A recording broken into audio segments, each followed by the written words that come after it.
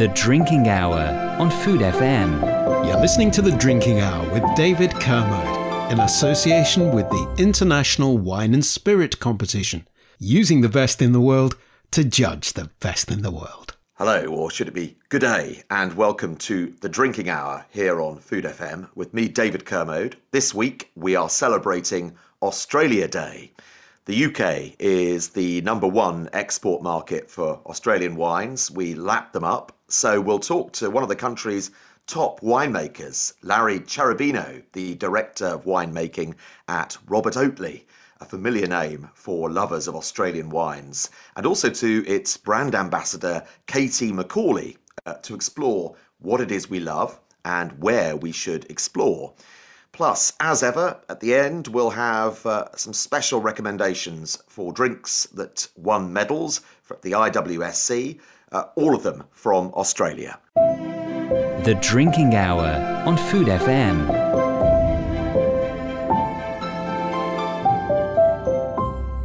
So this week we're celebrating Australia Day with a show dedicated to its wines and two guests who know the country inside out. Larry Cherubino is Director of Winemaking at Robert Oatley Vineyards, a veteran of Margaret River and the McLaren Vale. He now oversees the winemaking for a brand that was a real pioneer in making us fall in love with Australian wine decades ago. And also Katie McCauley, who began her career hand-selling Australian wines in a wine shop in southwest London before becoming a buyer for Bibendum, amongst other things. And she's also worked in winemaking in Australia, and she's now brand ambassador for Robert Oatley. Larry joins us from Western Australia. Good day to you, Larry. Thank you for having me. And Katie, welcome to the Drinking Hour too. Thank you very much, David. Pleasure to be here. Let's begin with a little bit about you, Larry. Tell us how you got into winemaking. Well, it's a long story, but I'll keep it brief. But rather by accident, actually. I grew up in a farming family, and we were dairy farmers, but we also had a small vineyard.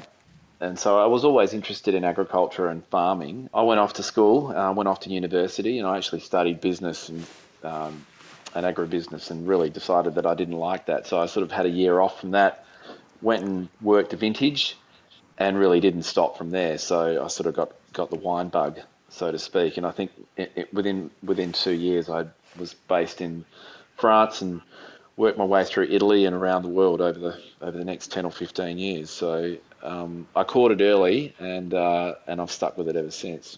Well, I was coincidentally also raised on a dairy farm on the Isle of Wight here in the UK. And I have to say, having seen how hard dairy farmers worked, I ran a mile from the idea of farming myself. So what made you really attracted to the idea of getting sort of onto the land? Look, initially from the winemaking point of view, it wasn't the wine it's such that I was really interested in. It was more, the grape growing and the viticultural side of the whole business. And sort of I've come full circle because I actually got involved with the whole process. And these days, I spend probably largely a fair amount of my time just making sure that what we've got coming into the wineries is of the best quality. And, I spend a lot of time in the vineyards. And so I started off there. I sort of did a lot in between, and I've ended up back, really having a big input into the way we grow our grapes and we source our grapes. Well, I'm looking forward to talking to you about that. I want to talk to you about Roseworthy as well, because you studied there, and people who know wine in Australia will absolutely know Roseworthy. But for those who don't, I keep hearing about it. I keep talking to people who did their wine studies there. It has an enormous impact on Australian winemaking, doesn't it? Well, yeah, look, I mean, Roseworthy really gained a huge amount of traction it's been around for a long time, but certainly in the late 70s and 80s and into the 90s, I mean, Australia was exporting a lot of technical expertise right around the world. And, it has a very good reputation for producing what I would call balanced sort of winemaking and winemakers, where they've got a really good understanding understanding across both disciplines of, grape growing and winemaking. The only other place that I would have liked to have studied would have been in Bordeaux, but I didn't speak any French, so that was never going to work. But certainly, Roseworthy's got a great reputation of producing practical winemakers. And Katie, let's bring you in here. I mentioned that you were at the start of your career hand selling Australian wines, amongst others, to customers in southwest London. I think that was the late 1980s, was it, Katie? I'm afraid it was. It's all that long time ago. And this was an independent wine shop. It was my first wine job out of university. I probably knew what Chardonnay was, and that was about it. But it was a great learning curve for me because we tasted wine all the time. And the buyer at the time was a chap called James Rogers, who was a fantastic taster, very respected by the press. But he was slightly iconoclastic in that he taught us to not look at the label, look at the taste. If you like it, how would you sell it and how much would you be able to sell it for? And he gave us, me and a friend, journalist Matthew Jukes now, great confidence to just look at what's in the bottle. So that then, he had a great affinity for Australian wine. And that was just when Australian wine was beginning to be even heard about. So we probably had 25 Australian wines in our shop. And ironically, one of them was Rosemount Roxburgh, which obviously was the Oatley family winery at the time. I think it was $14.99, and we would sell on a Saturday 10 cases of that, no problem. But I will preface that by the fact that in the late 80s, it was the late 80s, people were drinking Krug at lunchtime and came in with wads of cash, and it was boom time. So we were very lucky because there was a great enthusiasm to not only buy the old classics, but to experiment. And we did tastings every single Saturday, so customers could actually just try for themselves.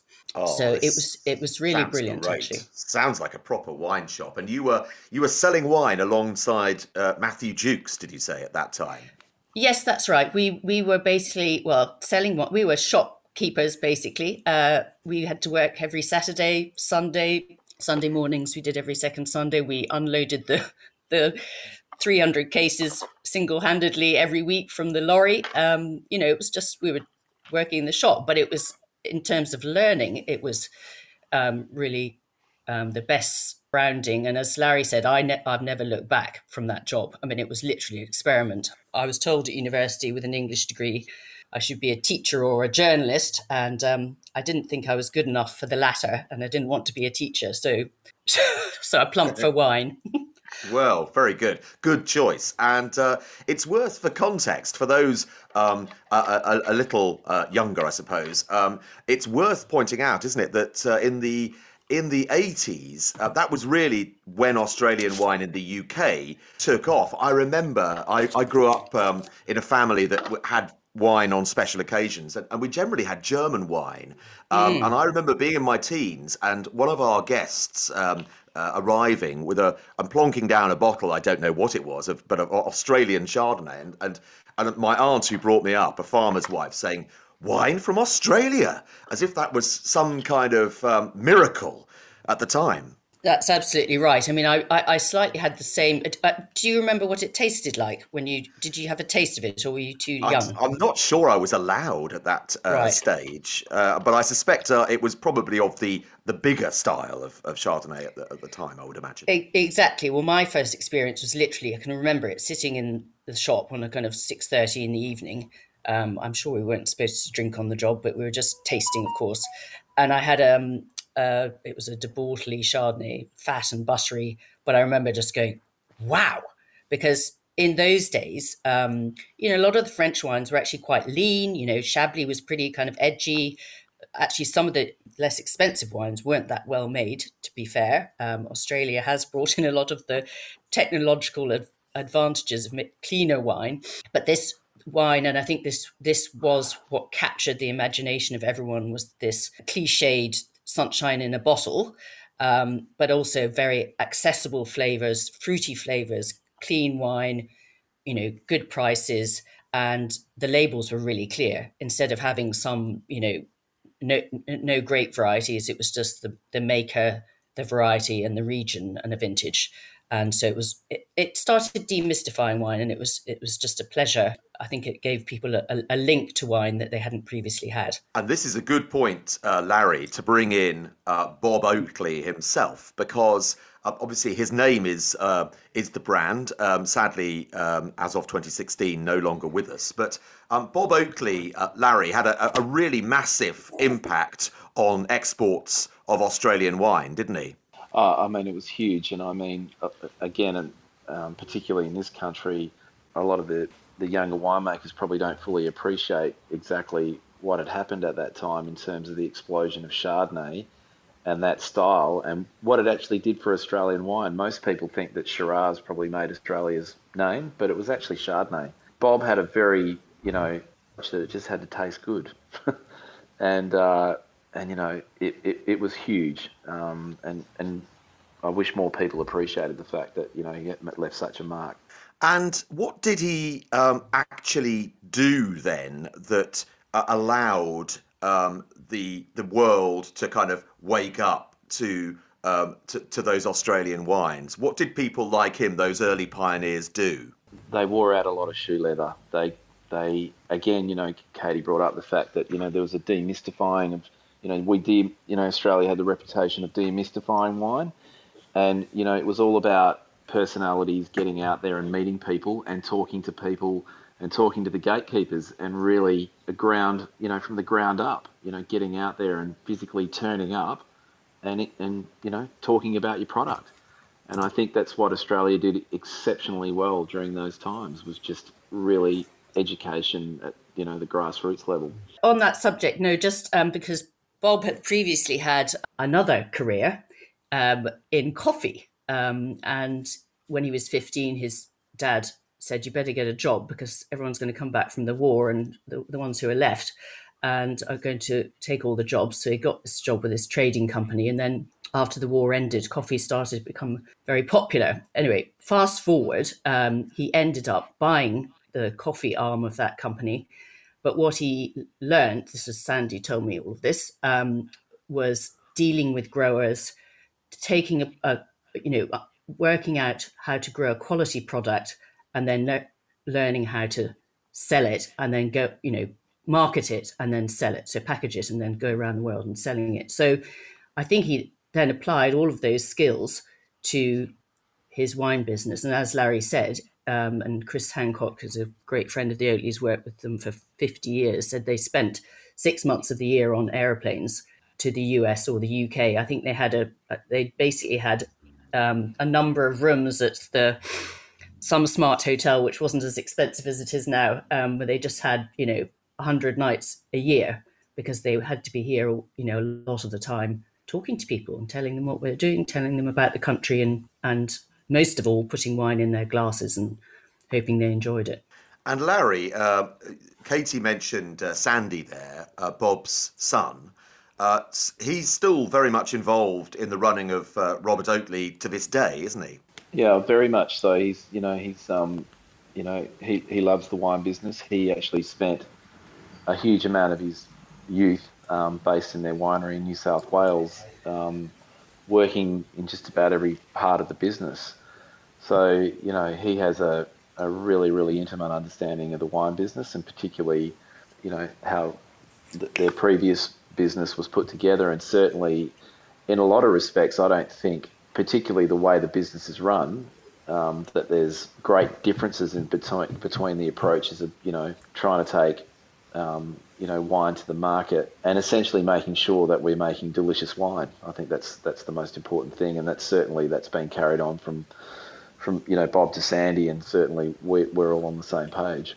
And Larry, when you're making delicious wine, tell us where you're making it. Introduce us to the modern day Robert Oakley operation. Back in 2006, 2007, when the family were looking at where they were going to base their wine business, they virtually said, look, we need to take in the best of Australia. Part of that is we make wine in Western Australia and in the various regions of WA, out of McLaren Vale, the Barossa Valley, the Yarra Valley, and New South Wales. So it sounds really complicated, but what we're looking for out of all of the regions is the best expression.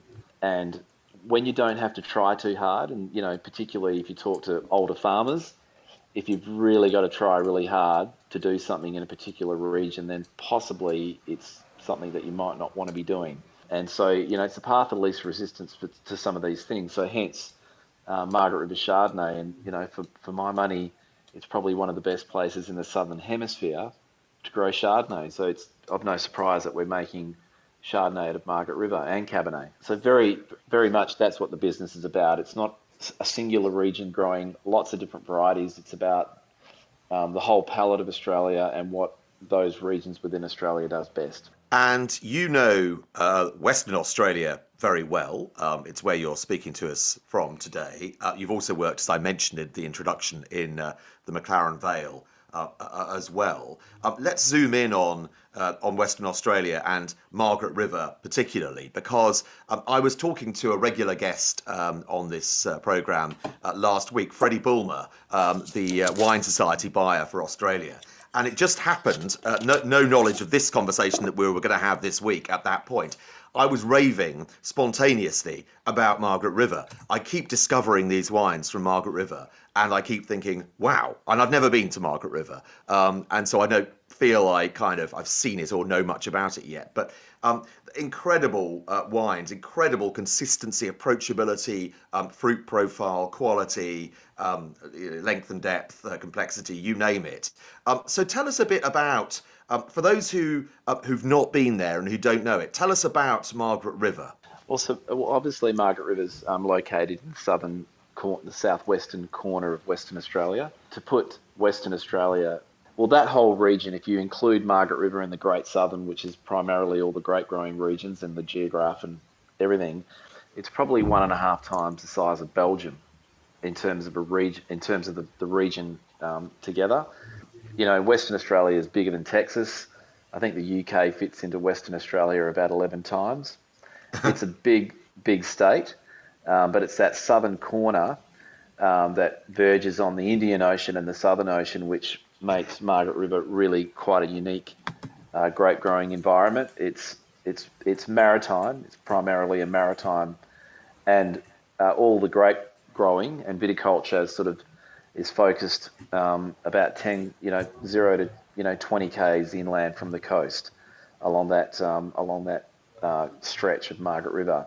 It's 100 kilometres long by about 10 kilometres wide, which is roughly the area is the size of Bordeaux in terms of a region, but it's probably only 10% or 5% planted. There's just not a lot of vineyard.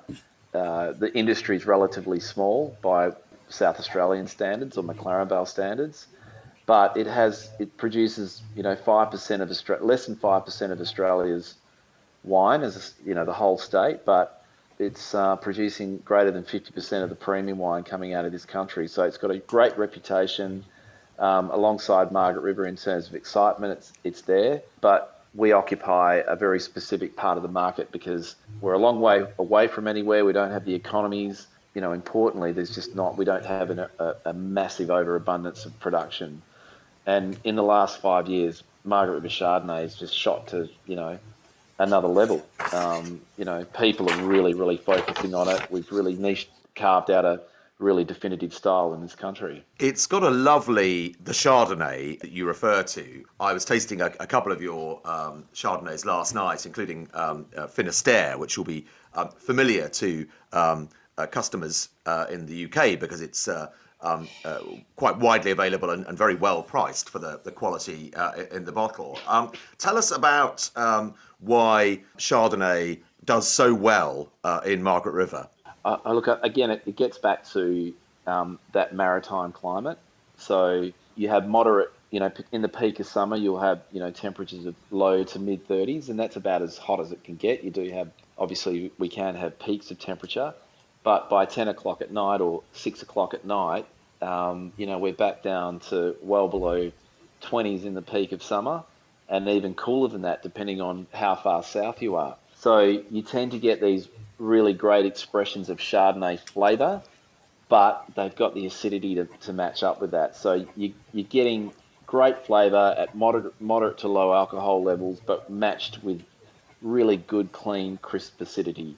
And Chardonnay must have flavour, and it must have acidity. And when you get the two working well together, it's such a fantastic combination. It's why I like to drink it. Importantly, and what I've seen happen around the world is that Australia is a dry environment. It's a dry climate. We get moderately high rainfall in Margaret River, but we've always been dealing with really dry, growing seasons, particularly around harvest. We're really good at managing that. Our viticulture has been adapted to that, and as a consequence, I think we've been really consistent in being able to ride that through year in and year out, depending on whether we have a wet season or dry season. We're very good viticulturally at maintaining a particular fruit profile and style. I could get into climate change, and I could get into what I see happening in other parts of Europe, particularly with Chardonnay. And in warmer years, I just see probably not what I normally would expect to see out of some of these regions, because we're much better and have adapted over a long period of time dealing with warmer climates. I was struck tasting your Chardonnay wines by the kind of teasing restraint relative to some other Australian Chardonnays I can think about in the same sort of price bracket. So are you? Is that a very firstly, is that a fair observation, and secondly, is that a very deliberate approach in terms of the way you make the wines? Yeah, look, I really like, and that teasing restraint. That's a really nice way of putting it, and I think it sort of relates to what I said earlier about being able to manage. We don't want for sunshine, we don't want for maturity and sugar, we don't want for any of that. And what we tend to do is we actually have to, we got to work backwards to make sure that we pick at exactly the right time where we get that balance of acidity and balance of flavour in the field. Once we get those wines into the wine, those juices and those grapes into the winery, there's not a lot of exploitation or things going on to really work up to a style. We've more or less got it, and we can sort of maintain that. And that's what I like doing. I really like wines that sort of sit on that edge of having, great flavour and great texture and great acidity without being, the volume turned up too loud, because you tire of that very quickly. And what about oak? Because it's very nicely integrated. It's very much there. Like most wine lovers, I suppose I have a love-hate relationship with oak, in that I absolutely adore it, especially with Chardonnay when it's done properly. And of course, it can when it's not, or when there's too much of it, it really does get in the way. Again, the teasing restraint is there. I'm glad you like those words. Tell me about the way you work with oak. I love it. I love oak, and I think a lot of the approach to oak is changing. It's very expensive to use it, and depending on where the wine sits, but it's a really important part of our winemaking style. I think for us, sometimes you spend that much time and energy and money on different coopers that you almost can't see it. And in fact, the more money, it's like that teasing restraint. The best oak from the best forests is almost invisible, and that's more or less how we look at oak. And some of our best wines, they do have a fairly large percentage of new oak, but again, we're really selective about what that oak is doing to the wine, and it's not about flavour impact, and it's not necessarily about the way the wine smells. It's all about the texture that oak provides to the wine. And Katie, let's bring you in here, because in the time that you've been working with these wines, not just the Robert Oakley wines, but wines from Australia more generally, you must have seen the relationship with oak evolve quite significantly. Definitely. I mean, to Larry's point, or going back to my original Chardonnay that I first tasted in 1987, that was full on. I suspect it would have been very new American oak, correct me if I'm wrong, Larry. I don't even know if they had oak chips in those days. But I think over the years, and this actually is probably the mantra for the whole of the Australian wine industry, is over the last 30 years, everything has got more refined. So understanding of your vineyard site, your soil, understanding of grape clones, understanding of oak and how to use it. I think the Larry's generation, the younger generation of winemakers, have travelled the world and see how other people use oak, and look to other coopers, look to other forests. So I think everything has gone from quite full on in those days, which was actually the way to burst into a market, and then over the next 30 years, it's been about refining every single thing that you do, and so that you get to a point of elegance and complexity and structure in the wines, as a broad brush generalization. We've also had to become very conscious about using it, because some of these Chardonnays that we're making, particularly at the pointy end, they offer exceptional value in terms of their counterparts from other parts of the world. But in relative terms, we haven't been around for a long time, and so we've got to balance out, cost versus, against all of those things. So it's a tricky thing, but I think we do a good job of it. And let's move to the reds, because the style of Cabernet Sauvignon. This is the thing when I was talking about this kind of revelation as I've discovered Margaret River wines and loved them, and it's just had me wanting to explore, to discover more. Tell us about why Cabernet Sauvignon does so well in Margaret River, Larry. I mean, it is ridiculous that you've got Cabernet growing alongside of Chardonnay, and they both have a very good reputation. But again, it sort of gets back to that. We don't want for ideal conditions, and we've got such a great growing environment. And Cabernet is one of those varieties where if it's too hot, it loses all of its nuance, and if it's too cold, it really struggles to get over the line. So, when we're picking Chardonnay in the middle to late to maybe early March, and we still have 6 weeks to ripen Cabernet in relatively conditions where there's no rain, and there's just beautiful autumnal conditions, where you have nighttime temperatures of 12 to 15 degrees Celsius, and daytime temperatures in the mid 20s, and they're long drawn out, and so it just gives Cabernet that time on the vine. And it's not unheard of to pick Cabernet, unlike parts of Hawke's Bay and New Zealand, in early May or in late April, after Easter, and they just get that time on the vine uninterrupted by rain, and to really, really come together. So they'll certainly accumulate the sugar when we want them to, but it's all about them sitting there and hanging. So you just end up with those beautifully sort of complex, fine tannins that you see, that we want to see. So it's, we're lucky. We've got the right climate. I was going to ask you about the tannins in the wines, in the Cabernets, because they're so polished, so smooth, so kind of silky.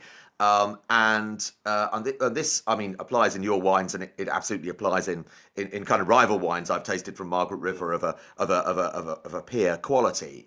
So in terms of the tannins, how is that happening?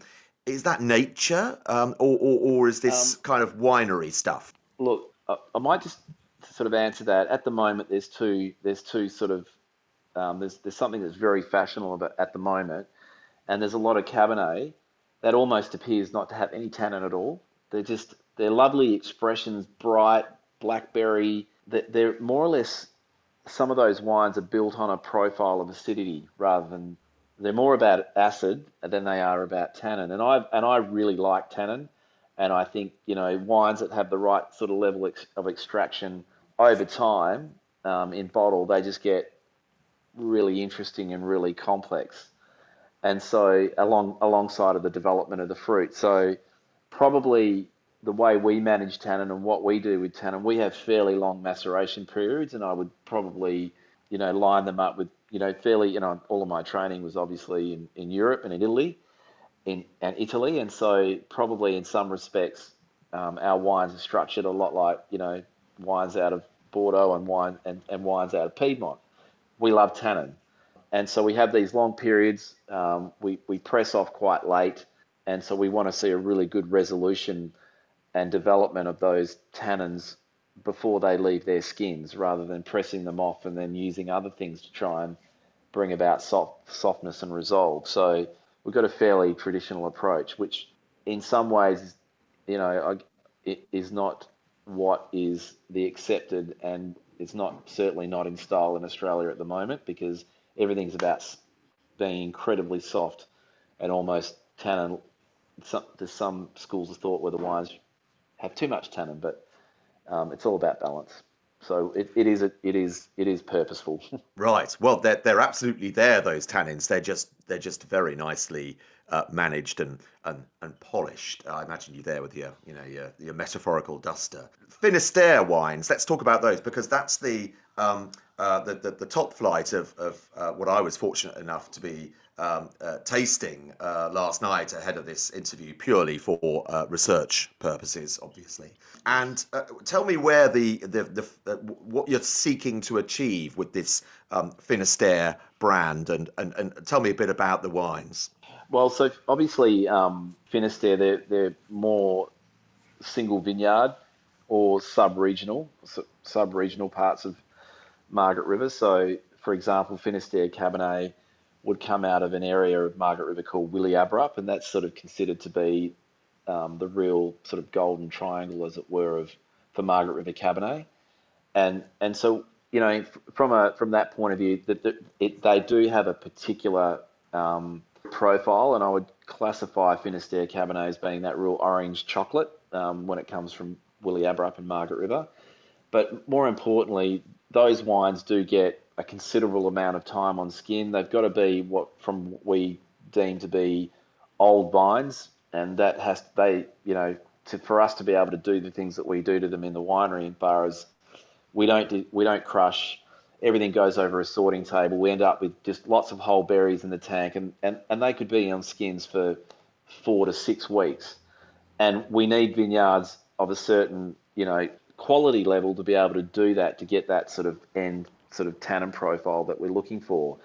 And we want wines that, 3, 4, 5 years down the track, they are really still bright. They still are really bright in bottle, but they're getting a level of tannin development that's adding to a lot of that sort of secondary Cabernet character that I really find attractive. That's what Cabernet is about. When those tannins start to evolve in bottle, and you're getting all of those secondary, earthy, dusty characteristics coming from Cabernet, and I love Cabernet like that. And that's what we're trying to achieve with Cab out of that area. Oh, and then obviously with Chardonnay, again, they've got to be, older vines. Generally from a cropping point of view, they're fairly low crops. There's we can't really compare cropping levels or extraction per hectare here, because we've got different planting densities.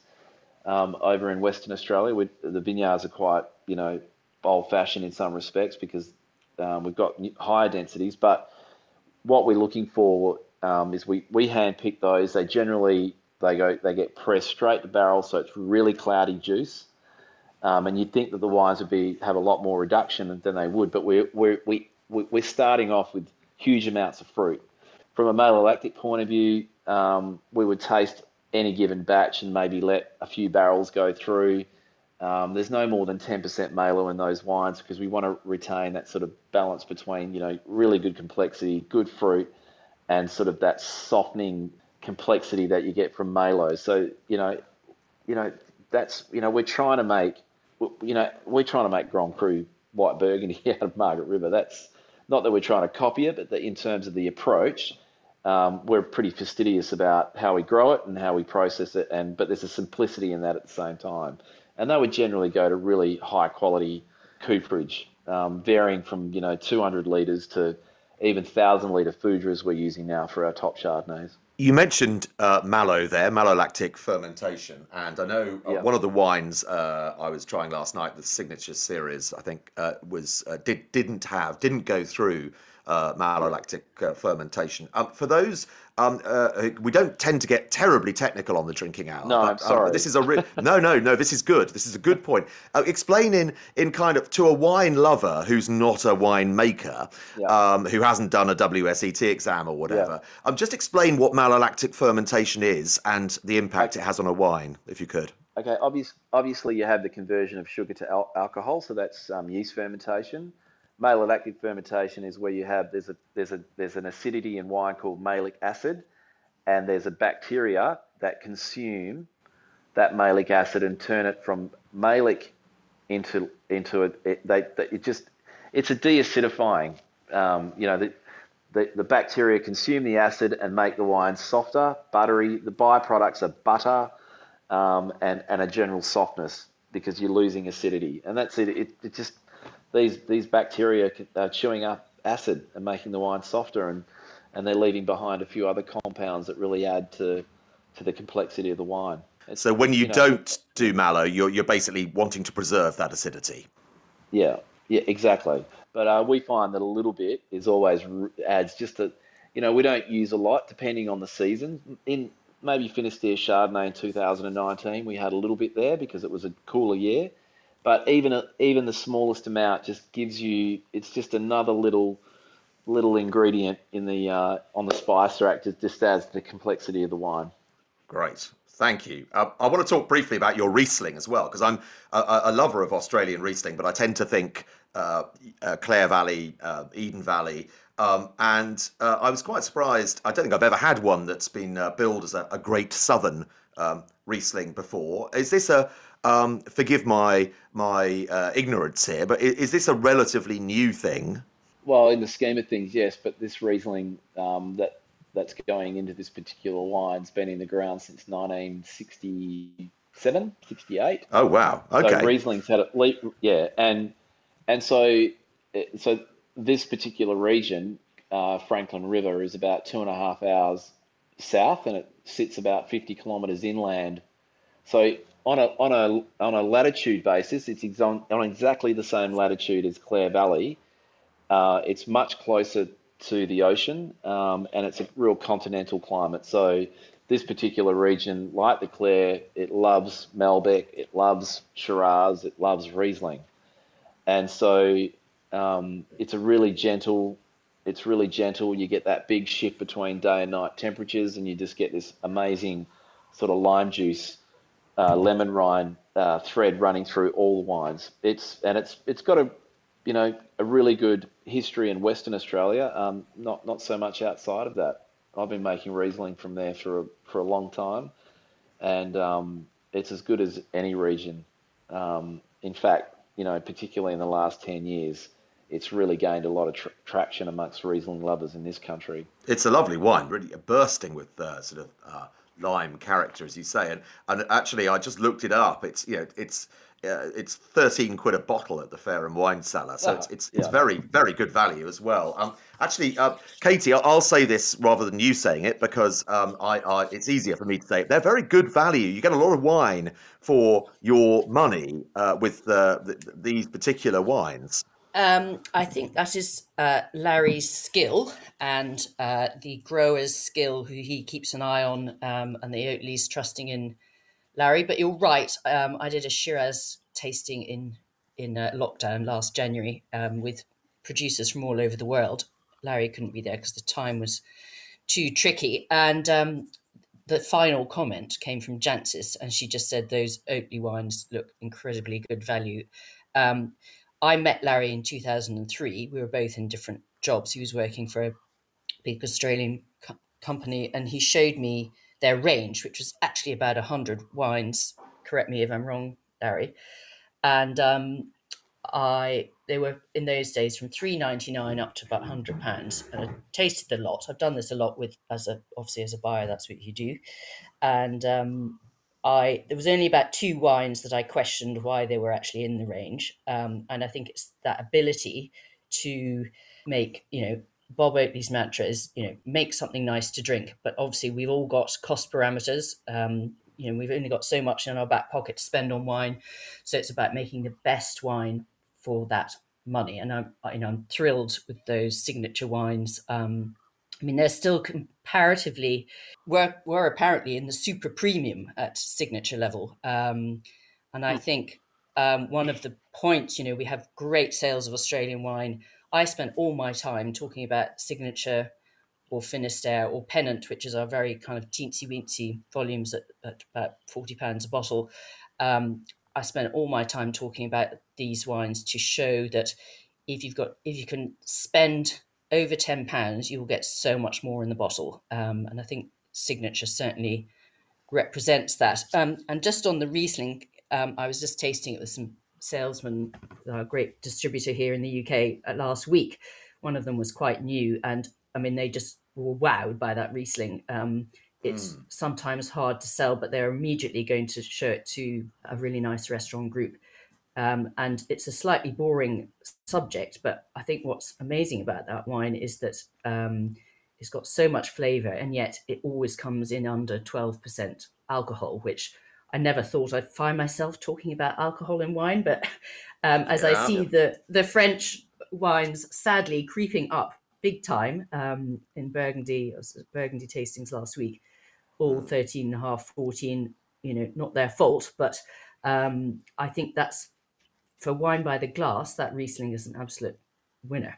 Yeah. Larry, on alcohol, is this something you're having to think about a lot more these days? You've been making wine quite a while now. Oh, look, I think I spoke about it earlier. I didn't want to name any region, but Katie brought up the fact that, Burgundy, Chablis, white Burgundy, at some levels, the alcohols are creeping up, or they don't have the acidity. And I think, as I said earlier, we've always been dealing with lots of sunlight and relatively cool but dry conditions. And so we're really good at managing alcohol and sugar and making sure that we're using everything at our disposal to ensure that we're ending up with balanced fruit hitting the wineries, and then as a consequence making sure the wines are balanced. And we're good at, we're just really, that's one of Australia's really great skills. When we don't have enough fruit, we can work out how to tease that out in terms of, difficult vintages. But when we don't want too much, we know how to wind it back. And, we've always been conscious of making sure that we manage our alcohols. I think even the Margaret River Cabernets, they're all, probably in that, there's nothing there that sort of, screams that it's, the dragon's breath, for want of a better word, being hot in alcohol.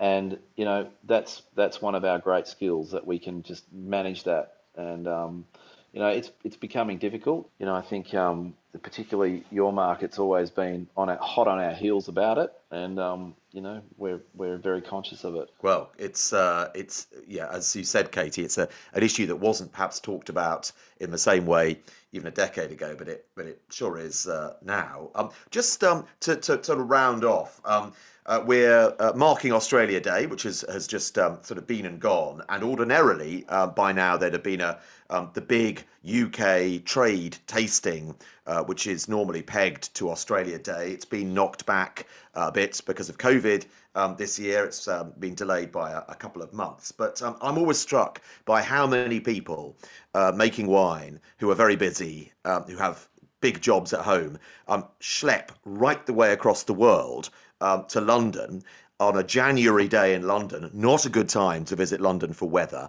and especially when it's sunny at home as well and warm. I'm always amazed that people are prepared to do that. Larry, you talked about the wearing out the leather on the soles of their shoes back in the days of the pioneers. Why is the UK so sort of coveted, if you like, by Australian wine producers? It's the fatherland. I don't know. I mean, or the motherland. But I guess we're so culturally aligned. We laugh at the same stuff, sometimes at each other. It's just to travel around the world and be somewhere that's so familiar is quite amazing. And so it's one of my favourite places to visit anywhere. I'll go to I'll come to London any time of the year. Doesn't rain, hail, or shine. I love it, and I think we all feel the same way about it.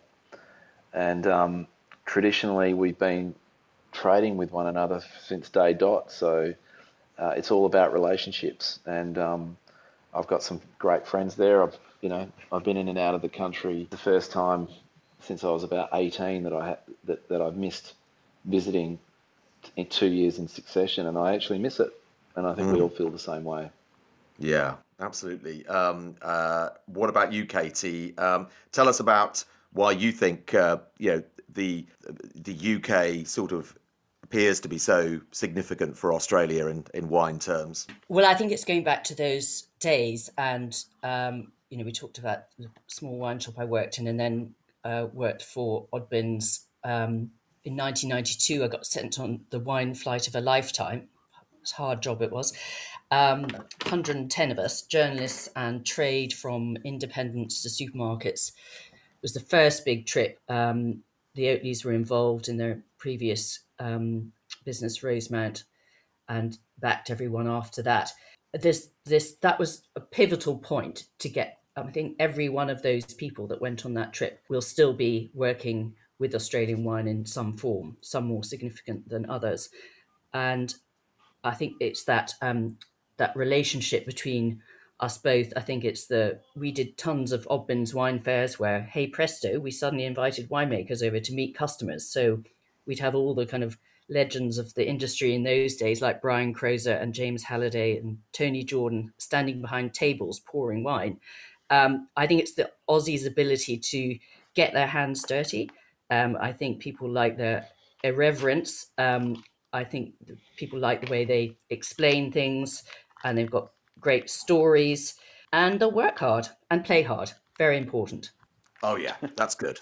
We like that. Listen, we could talk for hours, but we have talked for an hour. So thank you very much, Larry and Katie. It has been fascinating, really lovely chat. Thank you for your time. Thank you for talking to the Drinking Hour. Thank you very much, David. So much. Thank you. The Drinking Hour on Food FM. You're listening to The Drinking Hour with David Kermode in association with the International Wine and Spirit Competition, using the best in the world to judge the best in the world. So, as promised, to round off this special Australia Day edition of The Drinking Hour, a selection of medal winners at the IWSC, all of them getting honours in 2021. And we start with a gold medal winner that was also awarded a prestigious trophy. If it was the Chelsea Flower Show, this would be Best in Show, I suppose. De Bortoli Dean VAT 5 Botrytis Semillon 2018. A sweet wine, as the name suggests, with more than 200 grams per litre of residual sugar, all of it exquisitely balanced by the acidity. I recall tasting this after the trophy judging had taken place and the winners were revealed to us, and it's a sensational wine. Australia, of course, has a rich history of producing top-notch sweet wines. Next, here's a gold from the Barossa, famous, of course, for its Shiraz. Peter Lehmann Masters 8 Songs Barossa Valley Shiraz 2019 was awarded 95 points, earning it a gold medal. The Masters series from Peter Lehmann is a celebration of a person or event that's had an impact on him in his life. 8 Songs for a Mad King was one of his favourite performances at the Barossa Music Festival. Of this wine, the judges said, elegant and perfumed nose with lovely intense plum notes. The palate gives us some dusty notes with vibrant lavender and violets. Good overall balance and a Moorish character that's delicious. Good concentration of full-bodied fruit and structured tannins. Next, a single vineyard wine from Wynns, awarded a high silver with 93 points. Wynns Coonawarra Estate Harold Single Vineyard Cabernet Sauvignon 2018. The Harold Vineyard was planted in 1971 on the celebrated Terra Rossa soils of Coonawarra. The judges said of this, restrained with savoury earth and cedar notes, sitting atop the black and red fruits. Serious wine with texture and harmony to the long finish. And if you're interested in those Terra Rossa soils, then hopefully we'll be speaking to that wine's creator, Sue Hodder, Wynns co-chief winemaker with Sarah Pidgeon, on the Drinking Hour very soon. And next, a gin.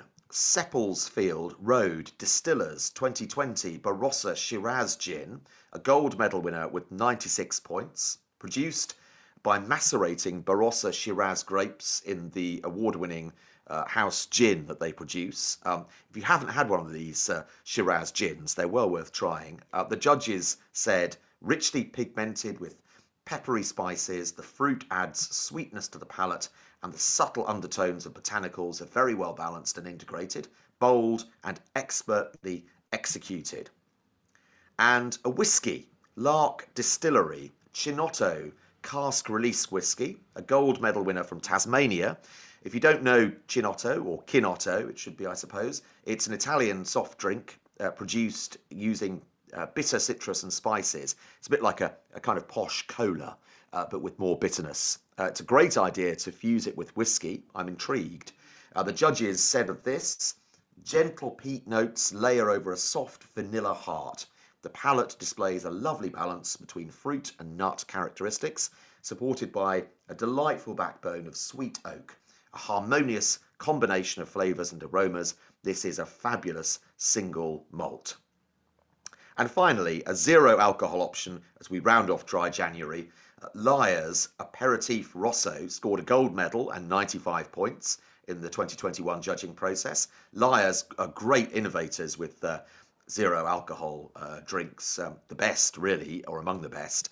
The judges said of this, with a lovely tart taste of blood orange and candied fruit, cola cubes and jelly beans, a mildly sweet but balanced palate with a long finish. This works well with both tonic and soda.